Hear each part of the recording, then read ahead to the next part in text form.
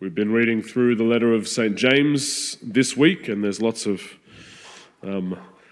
clear, sharp, ethical advice that James gives us, and lots of very strong teaching. And today he's looking at focusing on the danger of the tongue in our speech, the potency with which we can sin or do good. And it seems perhaps that it's a little bit exaggerated, but perhaps, maybe not.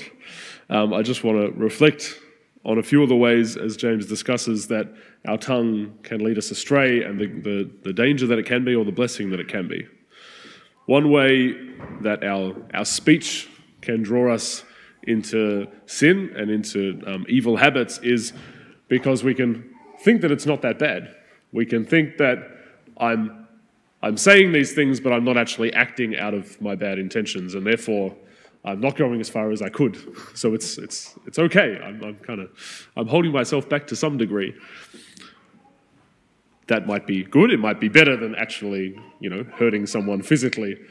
But that deception can allow us to stay in that habit of speaking out the evil that we're thinking, and we're forming ourselves in that habit, all the while telling ourselves that we're actually good because we're holding ourselves back from action. But we're forming ourselves in the habit of evil as we let our tongue go, as we let that speech go forth in those evil ways. The other reason I wanted to touch on of why the tongue is so potent and so dangerous to lead us into sin is because of the creative force of our speech.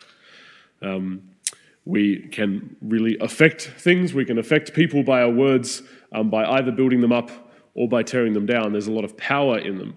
And this is really a sharing that we have in the creative force of God. We see that at the beginning of everything, at the beginning of Genesis, God speaks over the world, and that's how creation comes into being.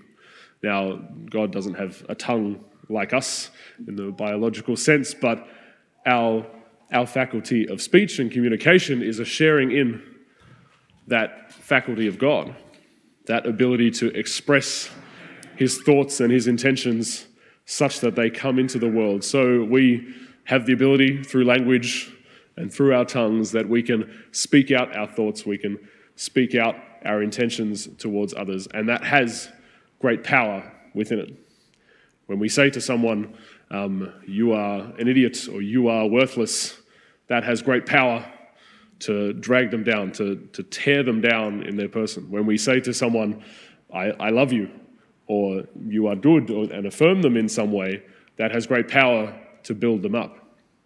But as with many things that draw us into sin, the greater something has in power for good, the greater it has in power to do evil. So while our tongue is a great gift and a sharing in God's power in that way, it can tear us down. And this is what James is getting at when he says we use, the most potent line he has in the thing is that it is a pest that will not keep still, full of deadly poison, as he talks of the tongue. But he says we use it to bless the Lord and Father, but we also use it to curse men.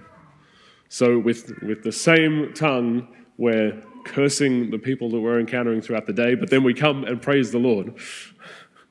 And so I'd encourage us as we seek to do away with sin and purify ourselves, that we can let our tongues be given over to the praise of God, not only when we come here to Mass, when God invites us to speak out our praise, speak out our amen to the great sacrifice of worship that's being done here, but also that throughout our day, we cannot give our tongues over to those evil movements of our hearts, but we can give them over to praising God and bringing his life and his love into our brothers and sisters through this creative power that God has given us, has blessed us to share in.